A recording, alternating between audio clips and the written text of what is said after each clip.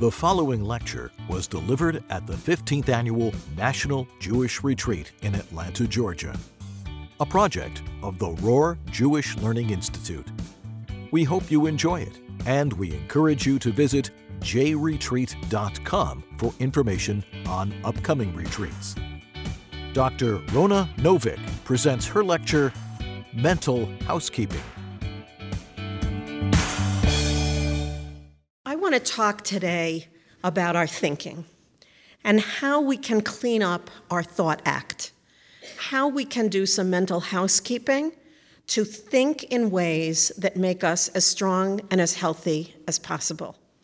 And I don't want to just talk at you, I want to engage you as much as possible this evening, so I want you to take a minute to think about last night when you were going to sleep. What was running through your head? Everybody remember? What were you thinking before you went to sleep? One of the reasons, by the way, we'll get to your thoughts in a moment, one of the reasons that we thought of doing this topic this year at JLI, and it's my pleasure to be here, not the first, but the second time at the Jewish Learning Retreat, is that we have all experienced and are continuing to experience an unbelievable time in human history. We are I wrote this maybe 2 weeks ago. Menachem wanted the slides. It's amazing how much has changed in 2 weeks. 2 weeks, I thought, 2 weeks ago when I put the road ahead is unclear. Maybe not. Well, guess what? It's very unclear. And the truth of the matter is that I didn't want to do a talk. I agree with the rabbi who spoke at dinner. We don't want everything here to be about COVID and about our current situation, but our mental thinking and our mental housekeeping is actually important to us always. Whether we're in the midst of a pandemic, or we're making a wedding, or we're raising young children, or dealing with old, aging parents, how we think about our lives and our world, I'm going to show you today, makes a real difference, and I hope I'm going to give you some tools to make your thinking help you be the healthiest and strongest you can be. So when I asked you to think about what was on your mind last night before you fell asleep, very likely it fell into one of these categories. How many people it was a worry? How many people it was your to-do list? How many people it was a memory, good, bad, or indifferent? How many it was a daydream? A few. How many a wish? So these are the kinds of thoughts that play on I'm going to date myself here, that play on our mental phonograph. Okay, if you're young, your mental iPod, your mental, I don't know, I've been doing this for so many years, it's your cassette tape, your 8-track, they're all out of date now. So I want to tell you 2 stories about thinking that are illustrated in my very rough graphic here that will make the point of why we have to clean up our act. Let's follow the top story first. This person is in bed, wakes up in the morning, and says, I have a headache. I woke up, my head hurts. The thought about the headache is, okay, I have I have something very seriously wrong with me. Maybe I'm having, God forbid, a stroke. I actually think my right fingers are tingling a little bit. My headache's on the left side. There must be something going on, some secret disease. Even if I go to the emergency room, they're not going to find it. There's something really terribly wrong with me. What kind of day do I have? That person actually doesn't have much of a day. They go back to bed. I'm not getting out of bed. What's the point? I'm terribly sick. Let's take the second story about thinking. The person wakes up with the exact same thought. I've got a headache. But the reasoning is it's allergy season. My hay fever's acting up. That's what's giving me a headache. Maybe I'll give it some time, or I'll take my allergy medication, and I'm able to go about my day. Nothing changed between those two individuals. One woke up with a headache, the second one woke up with a headache. The only thing that changed was the thought wrapping that went around the headache. And that thinking shifted the course of their day. This is a minute example, but multiply it a gazillion times. Our thinking, the way we wrap what's happening in our life with either positive and productive or negative and non-productive thoughts, is going to have enormous influence on how our life proceeds and goes forward. We know that thought is powerful. There is study after study after study that tells us what we know intuitively, which is that thought influences not only our behavior, but even our physiology and, of course, other thinking. Thoughts can snowball. The minute you start thinking one negative thought, more negative thoughts will follow. But imagine this unbelievable experiment. If I gave you a list of words to read, this side of the room, I'm giving you a list of words that says fast, athlete, speedy, healthy, strong. And I give this side of the room that says cane, walker, elderly, frail. And then I time how long it takes you to walk to the back door. Guess which side walks quicker? Just priming your brain with thoughts of health and vibrancy versus thoughts of frailty and illness will change your behavior and your physiology. We know we can lower our blood pressure, we can decrease our heart rate just by racing thoughts. My mother, God bless her, she should live ad Me'eva Esrim. She's 88 wonderful years old. The only time my blood pressure was through the roof in any of my pregnancies was the one time she drove me to the OBGYN. And there was a very long wait, and we were sitting together in the doctor's waiting room, and she was saying, "Why is it so long? Is there an emergency? Maybe there's something wrong. Maybe the doctor was called out. Maybe you won't get called. Maybe..." My mother is a card-carrying warrior. She really could lead the pack in worry. And my blood pressure was just going up and up and up and up. Thoughts influence our physiology. Thoughts can be positive, negative, or neutral. Thoughts by themselves are neither good nor bad. It's how they impact us. And this is such an amazing thought, and I have to say that I'll get to Jewish understandings of thought a little bit later, but we don't know how lucky we have it, that it is part of our Jewish understanding of how our bodies and brains and minds work, that we recognize that we have power over our thoughts as much as they have power over us. And I say we're fortunate because there are other religious and cultural traditions that do not believe this, that believe that thoughts are your karma. They just come to you, and you have no power over them, and you just have to live with the thoughts that are inserted into your life and into your mind. What I want to do tonight is look together at common thought pitfalls. You will recognize, I guarantee, you will recognize yourself in some of these, probably not all of them. We each have our own unique pattern of thought pitfalls. And then we want to look at how we change them, because generally these pitfalls are self-destructive. They do not make us stronger or help us grow, but rather they keep us stuck, and they are the thinking patterns that have been shown to contribute to both depression and anxiety. So we want a clean house of them. We do not want to give prime real estate space in our mental storage compartment for those kinds of negative influences.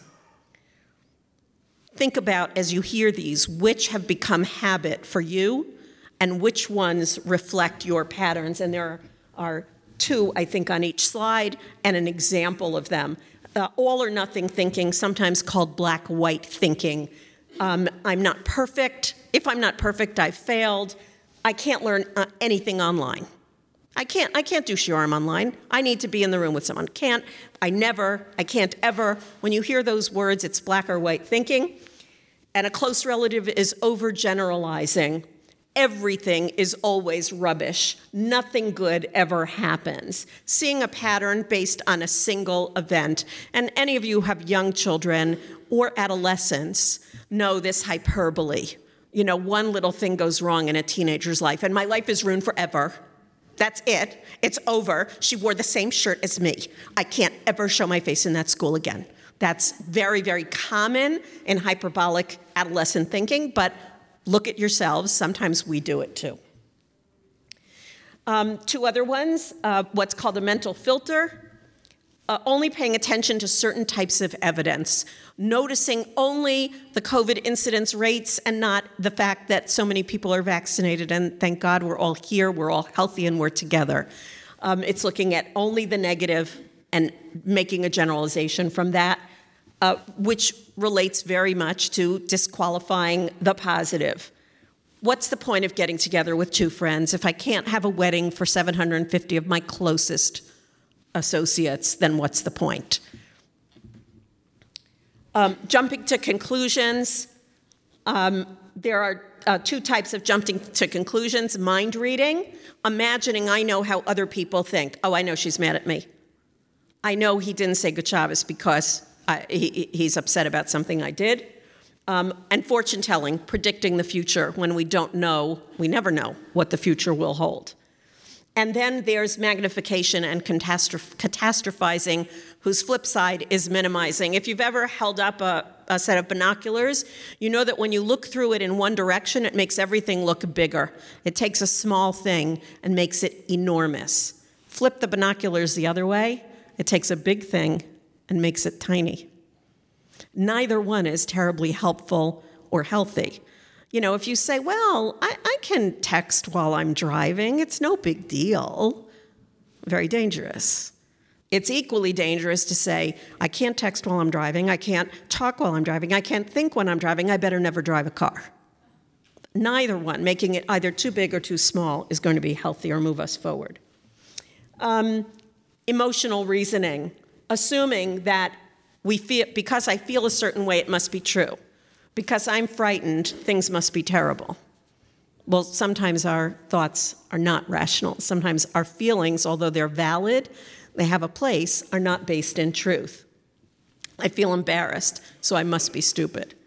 And then a very common, in the 60s, Albert Ellis made famous the notion of we should not should on ourselves, that we should not punish ourselves by saying, I should be thinner. I should be, again, my 88-year-old mother, Mom, thank you so much for all the examples tonight. Every day when you would call her in the beginning of COVID, she would say, I'm in the house all day long, 88 years old. Why aren't I cleaning out closets? How come I can't get to those drawers? And it's like, Mom, just be happy that you're healthy and, find things to keep yourself busy. Don't worry about the closets. And I think this is the last one, labeling, assigning a label to a person because of one characteristic, and personalization.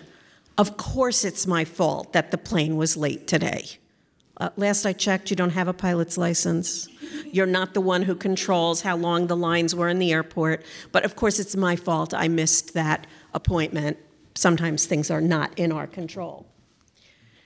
The first step of mental housekeeping is asking yourself about any one of these thoughts, the two essential questions. And I love getting the validation of, I speak fairly frequently now on Zoom from my dining room table, and sometimes even the bracha of doing it in person. But it's wonderful when I meet someone who says, I still remember 10 years ago, the two questions you told me I have to ask myself. The first question is my thought true? Let's take a COVID example. COVID makes people sick.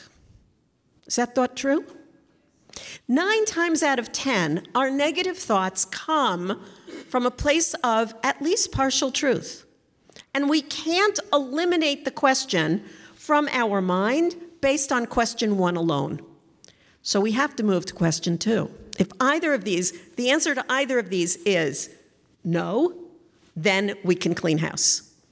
So the second question is actually much more important because it is this thought helpful? Is going to bed with it the last thing I think and waking up with it the first thing I think? Is talking about it, thinking about it constantly? Is it having it play over and over in my mental iPod? Is that good for me? Is it helpful? And if the answer to that question is no, then we have to move to, how do I clean house?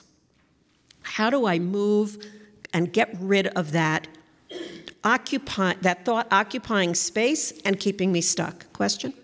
It's a really good point that sometimes we'll get to some strategies in a minute. Sometimes one of the ways we can do our mental housekeeping is saying, well, is the thought 100% true? Is it true in only these contexts? Is it true only on under these circumstances? And that will loosen up. Because what happens with negative thinking is that it gets entrenched. It becomes a habit. And it gets stuck. And it does. It plays like, again, I'm going to date myself, like a broken record. Remember records, ladies and gentlemen? I'm not the only one old enough to remember records, right? They get stuck in the groove, and you would hear the same phrase over and over and over again. So we have to start with these two thoughts, and then we can begin to do our mental housekeeping. Now, step one is to know I'm in a negative thought pattern. To know that I have a tendency to personalize, or I have a tendency, you should have all of these in your slides, by the way. I see people taking pictures, which is fine, but you have all these slides in your handouts. Know your negative thought patterns, and even know the triggers for them. You know, if you're a student and before a test, you know you're going to be doing the binocular thinking. Oh my gosh, if I fail this test, that's it, I'm flunking out. I'll never get my degree. I'll never be a teacher, lawyer, engineer, whatever it is. Then you know that's your negative thought pattern. If you know your thought pattern is personalizing, they put that speed trap there just to bother me. They know. They know I'm in a rush. They know it's Erev Shabbos. That's why there's a speed trap there today, or that's why there's traffic today. Catch yourself when you engage in those negative thought habits. Recognize that it's happening, and then ask your two essential questions, and now we'll unpack some other ways to clean house, including refocusing and reframing. Remember our headache story. If the frame around this thought pattern is making it worse, can I think about it in a new way? Can I think about, could it possibly be allergies? Maybe it is not something seriously medically wrong with me. Maybe it's just a normative reason. Distraction is an amazing mental tool. Listen to music, do a crossword puzzle, call a friend, do something that takes your mind away from the constant focus on a negative thought. Now, here's the trick to that. If you are super anxious and worried about something, and a thought is playing over and over and over in your head, and you try to distract yourself with, oh, I'll just think happy thoughts, it's not going to work. You need a mental distraction that requires at least as much mental energy as your worry is taking from you. So it might be, okay, I'm going to think about the state capitals in alphabetical order. Or for me, I'm going to do math. That requires so much mental energy on my part that there's no way I can focus on a worry if I have to count backwards by 7 from 100. That requires all of my mental concentration to do that. So find a distraction that works. Most distractions will not work long term. But if you need to get over a temporary thought stuckage, I'll call it, then distraction can work wonders. And we can create a replacement thought, a new mental mantra that I am going to repeat and tell myself over and over again the same way I used to repeat that negative thought over and over in my head. But again, here's the trick. The thought can't be Pollyannish. It can't be simplistic. It can't be, COVID's nothing. There's nothing to worry about. Because the human brain is incredibly sophisticated. And it will reject out of hand those replacement thoughts that it knows are absurd. You know, I can worry about my weight and my physical exercise status, and I can tell myself, next year you're going to be a supermodel. And my brain is going to say, oh yeah, dream on, Rona. It's not happening. That's not going to work to replace the thought because it's totally unrealistic. But if I say, little by little, la'at, you're going to add some exercise, and you're doing okay, and doctor says you're good, don't be so worried. That can make a huge difference. I'm talking about the process that's called thought exchange. Basically saying, here's the thought that I'm struggling with, that's keeping me stuck. How do I pick an alternate way of thinking that is not too Pollyannish, that is not pie in the sky, but that is going to allow me to move forward? But there are two other strategies I'd like to suggest. One is what I call the Give Me 5 strategy. I discovered this working with kids who are very concrete but have the same problem at getting stuck in negative thought pattern. And so they'll come in and say, my teacher hates me. I can't do anything right, my teacher hates me. And I'll say, okay, give me 5 other possible ways of thinking about your teacher.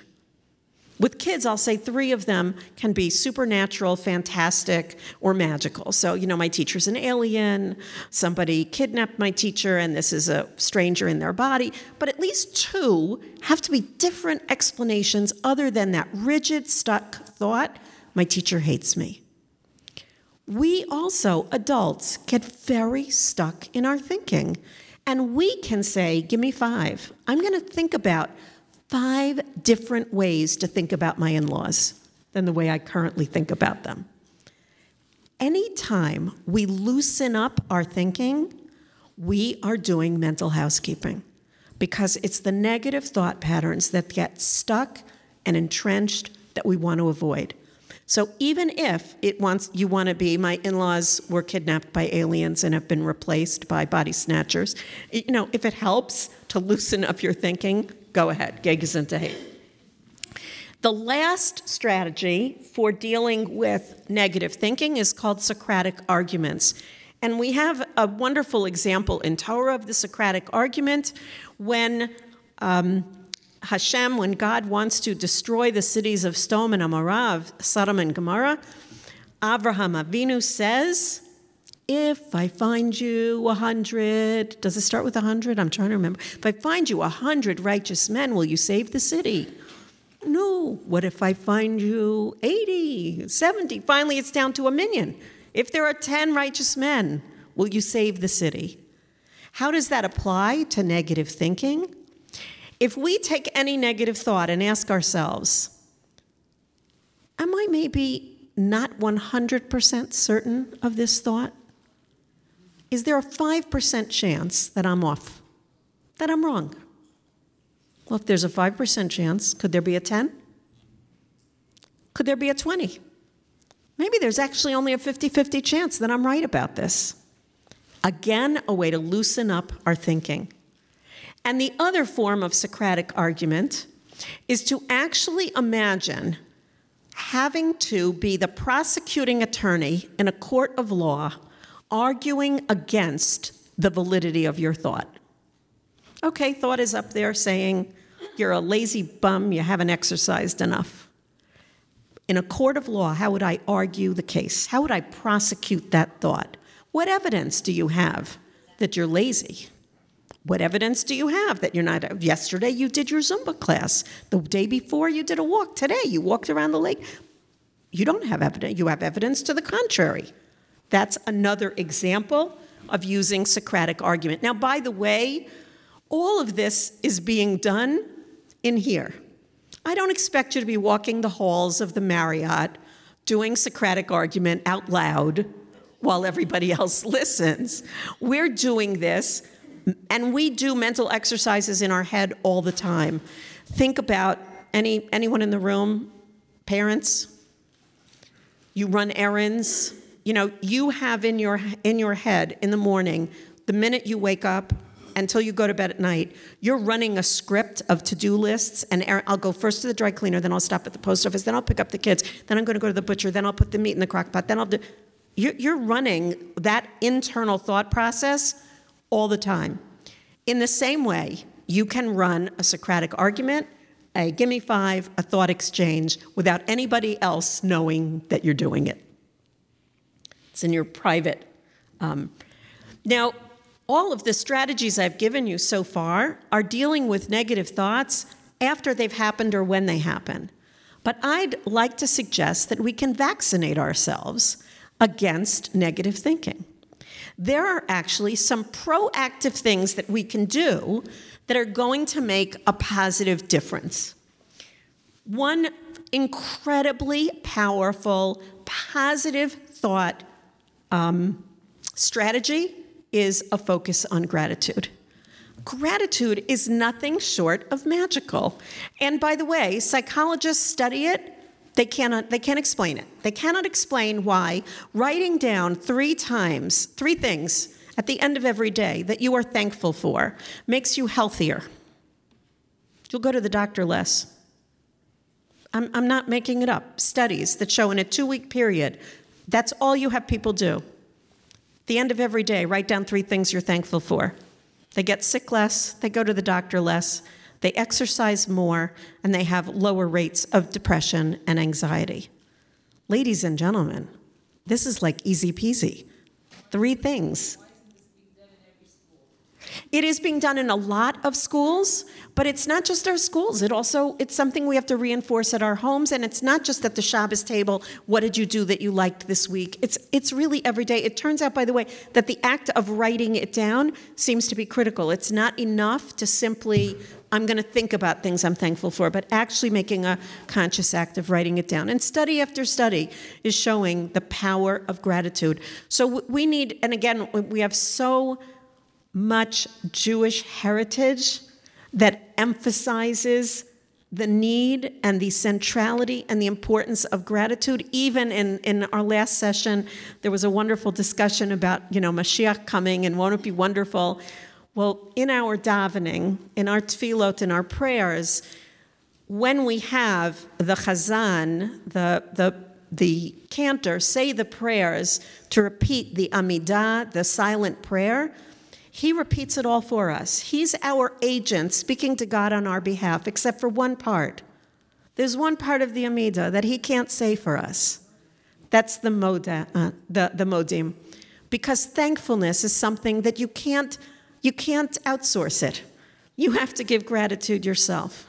When Mashiach comes, it's the one korban, it's the one sacrifice that will be maintained, even though we will not have the same liturgy and the same series of sacrifices when the Messiah comes. Gratitude will always be central to who the Jew is. Even in our name, Yehudim, no? We have the word of thanks in there. The other enormous, powerful benefit is exercise. Exercise is the brain's natural chemistry reset button. When we exercise, as little as 20 minutes of moderate exercise a day, 3 times a week, will create the release of endorphins in the brain, which are natural stress busters. They are mood elevators, and when you feel good, you think better. You're less likely to be stuck in negative thought patterns. And so exercise is another insulator for our thinking. Social connection, talking to others and being with others on Zoom, in the room, on the phone, texting, social media, however you do it, friendships matter. If you don't have friends, get some. You'll live longer. The research again shows that friendship is an insulator to life's insults and stresses, and people who have friends are healthier and live longer. But the other thing about friendship is that when you have friends that you engage in open and regular communication with, they become reality thought checkers. They'll begin to tell you, Rona, you're doing that negative thinking again. Cut it out. You know it's not your fault that you were late. You know that you're doing great. They will help you correct your negative thought patterns. If they know you well enough, they'll catch you doing it. And then we forget all the time, and even though I'm thinking about and talking about, a checkup from the neck up, that we are biological organisms. We need fuel and we need rest to work our best. The next time you're sleep deprived, just take note if your thinking is productive or not. If you're a little bit more irritable or edgy. The next time you're hungry, notice your thought patterns. We do ourselves a disservice mentally when we don't take care of the basic biological engine of our body. I noticed when I was raising our children that often I would rush home from work and rush into the house and be a bit frazzled dealing with a bevy of children and their schoolwork and et cetera. And sometimes I wouldn't be the calmest or most, even-keeled person. And then I realized that I'm always entering the house starving.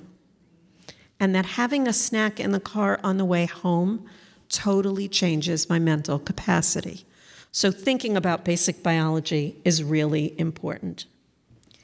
There are other skills, and I don't have the time in this session. I will in a session tomorrow unpack some of these much more, but just to give you a hint, a coming attraction, that learning skills of relaxation and mindfulness in particular absolutely help learn to manage your thinking. Relaxation and mindfulness are like meditative practices. They are not associated with any particular religion, although, again, you can look at the history of Jewish meditation and mindfulness, and it is absolutely something that for the ages has been part of our tradition. But whatever method you decide to use to learn these skills and techniques, they make a difference. Now, here's the thing to remember about learning any skill and technique, and I'll use the parallel of driving. When you first learn to drive, if you can remember back to when you first learned to drive, everything felt artificial and you had to think about everything. You had to think about which foot goes where and where do I put my hands on the wheel. If someone asks me now, how do you drive? I don't know what do you do first when you get in a car? I don't know, I just drive. Because it's become automatic, because it is what in neuroscience we call an overlearned behavior. It's so overlearned that it has now become natural and ingrained, and therefore requires very little, if any, mental energy to do. It's why, when we're driving, we can deal, God forbid, chas v'shalom, with a skid, with an accident, because the basics of driving we have down pat, so we can deal with emergency situations. Do not think that I'm going to go on the web tomorrow or I'm going to read a book on mindfulness and then I'll be able to deal with a visit from difficult relatives in the middle of a pandemic while I'm dealing with a deadline from work and one of my kids is not feeling well. And I'll be able to deal with all my negative thinking because I read about mindfulness yesterday. It's a skill that requires time and practice to learn, to become ingrained so that you can use it without needing a lot of mental energy. Imagery techniques are simply a way of using mental images. The first time that imagery was discovered was not by psychologists. It was actually, we just finished the Olympics, it was Olympic pole vaulters. There was a team of Eastern European pole vaulters who were unbeatable.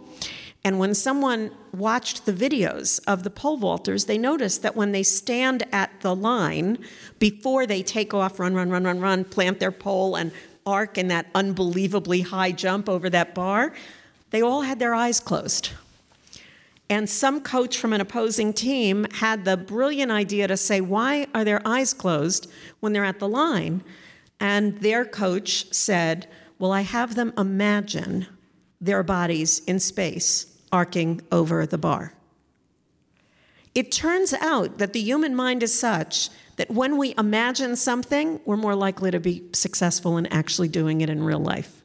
And there's a whole science now of how to harness the power of imagery to use the power of mental images and our thinking to be more successful and also to avoid some of the negative thought patterns we're talking about. And finally, something as simple as breathing. Anyone here do Lamaze? So you know they teach you about different breathing. If you want to do an experiment, we'll do it right now because we have the time. Put one hand here and one hand on your stomach. After one hand up here on on the top of your chest, one on your stomach, and take a deep breath. Notice which hand is moving. Do 2 deep breaths. I can see it already. How many people this hand is moving more? Okay, how many people the stomach hand? Good, you're breathing right. Sorry for those of you up here. But shallow chest breathing, this is called, doing this, doesn't oxygenate our brain. It does not allow for enough oxygen to get into those neurons, and it actually increases anxiety. Now, here's the catch-22. What do we do when we're nervous? We pant. We do that kind of breathing. And so the simplest thing of saying, if I'm nervous, if I'm having worry thoughts, get that hand on my stomach, and the opposite of what we're all told to do, ladies, which is, hold it in, just let it all out. And breathe through your diaphragm and get the kind of oxygen that is going to help your brain do its best work. So I promised we would think through a Jewish lens. We've so far talked about the psychology of thinking. What does Torah and Jewish perspectives tell us? Well, as I said earlier, we really are blessed in that we have in Jewish thought extensive thought about thinking. We have this notion of kavanah, of when we pray, when we do a mitzvah, when we observe a commandment. The ideal way to do so is with intent and mindful focus. That's the ideal. That's what we strive for. And so there are many writings of sages and examples of greats in Jewish history who have worked very hard to master this dilemma. How often when we are engaged in task A, whether it's making dinner or davening Mariv, our mind wanders to something else.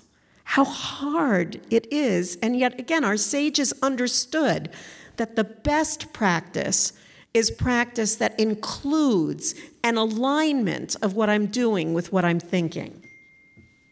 My colleague David Pelkovitz introduced me to the wonderful notion that the word sameach, which in Hebrew means happiness, is a combination of sam moach, put your mind. Put your brain somewhere. That our happiness derives from where we put our mental energy.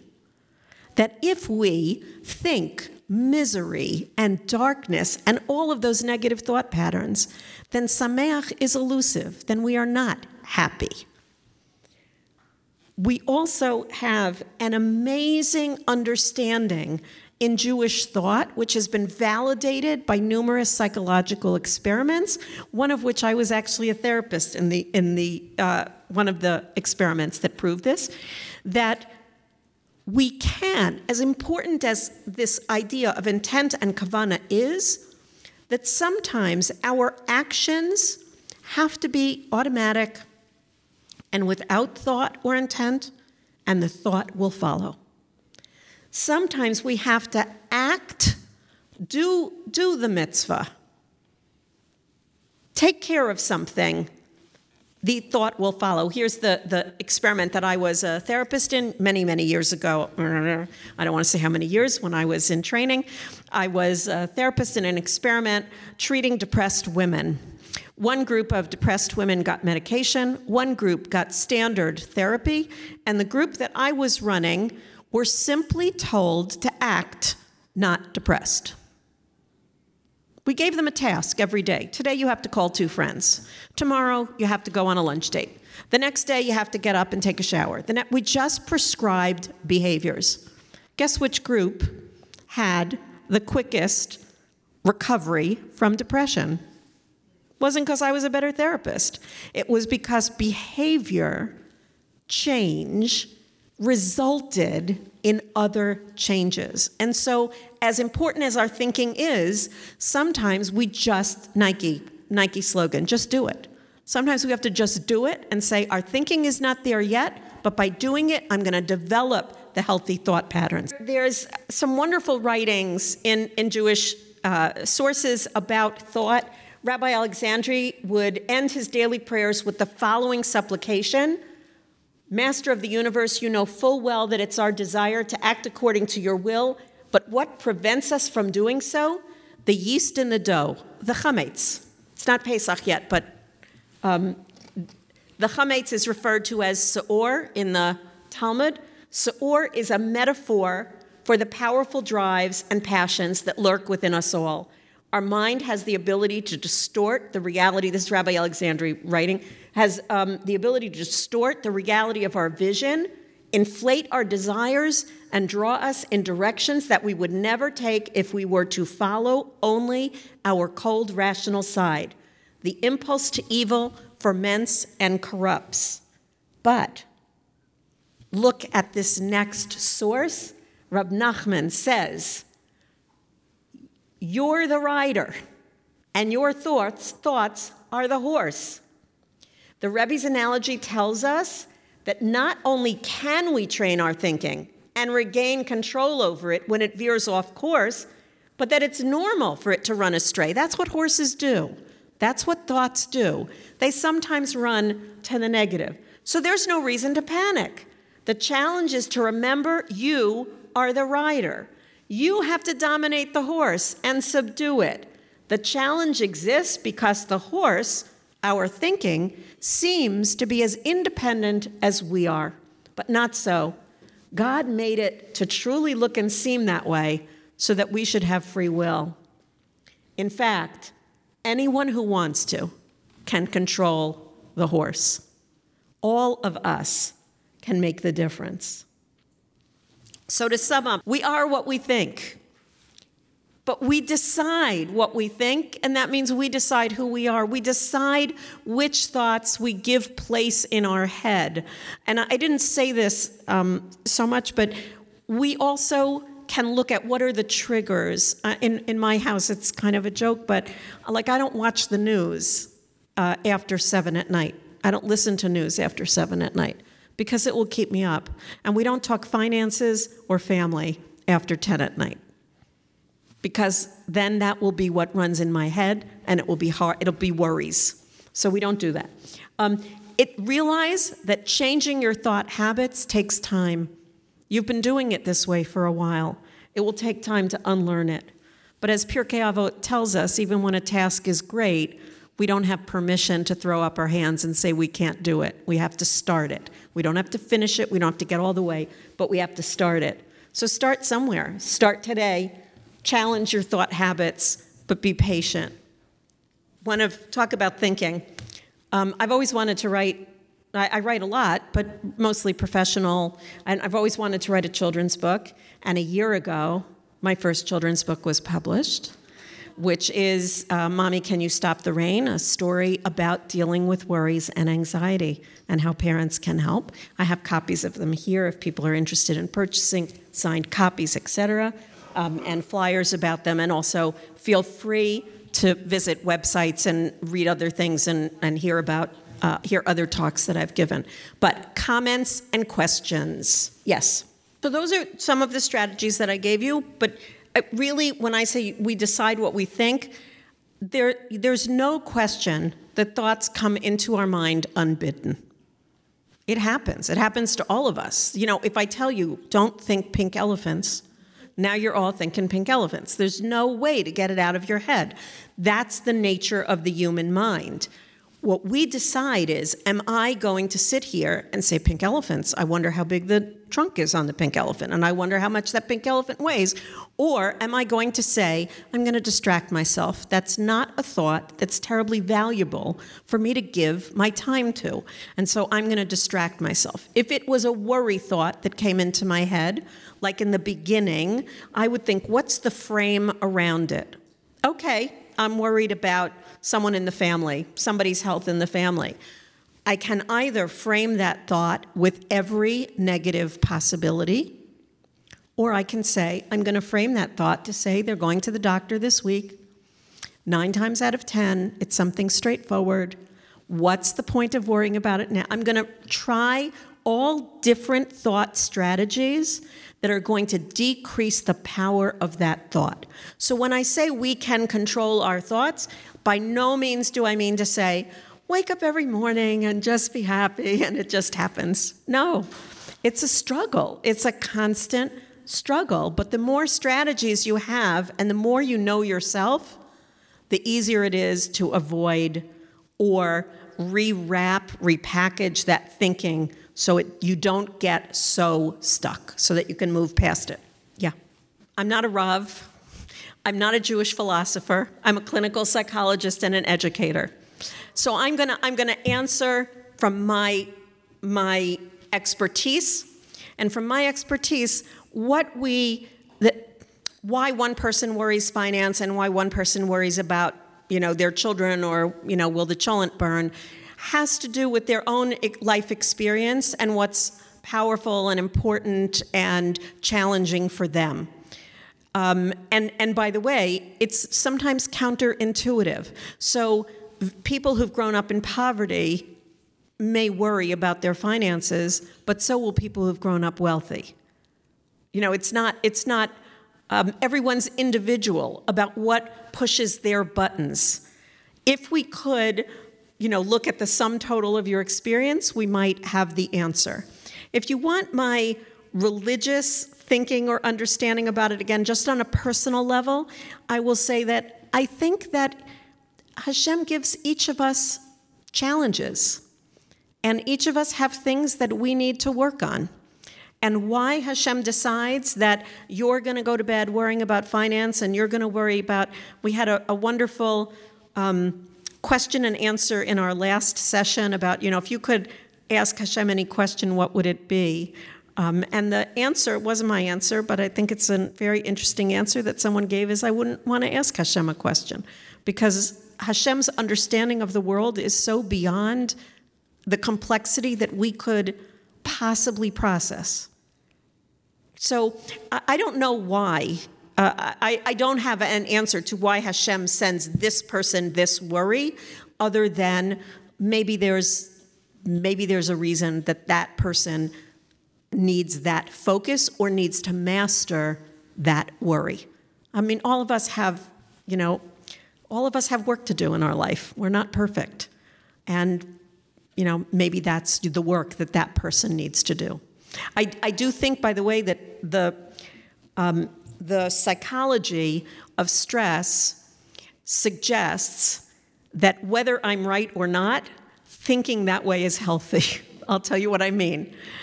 The psychology of stress suggests that one of the greatest antidotes to dealing with stress is meaning-making, being able to understand the stressful experiences that you are presented with in life in some meaningful way. Not a simplistic way, not, Hashem sent COVID because X. No, understanding the complexity, but saying, I'm going to make meaning of this. We saw that, by the way, in the pandemic with children writing thank you notes and standing outside. There was a house in our neighborhood that posted a joke, a silly, corny joke, on a big bay window every day for 365 days, a new joke. That was how they found meaning and purpose. And frankly, we walked every day in front of that house and we looked for the joke. And it was very cute. On day 365, they had the Warner Brothers "That's all, folks" sign posted that they were done. But that was how they found meaning. So what I would say is that a healthy attitude when I'm confronted with why when I go to bed I'm worrying about finances is to say, there's a meaning in this. There's something I need to do. This is telling me something. That worry is there to help me grow in some way. I'm going to see some reason and purpose in this, and that's going to be a healthier attitude than to struggle with, why me? Why is this happening to me? It's healthier to say, I'm going to find some understanding that makes sense of it. Thank you. Other comments or questions? Thank you all so much. Have a wonderful evening and look forward to seeing people during our time together. Please visit myjli.com to learn more about JLI's multiple educational offerings and toracafe.com to view highlights and lectures from past retreats.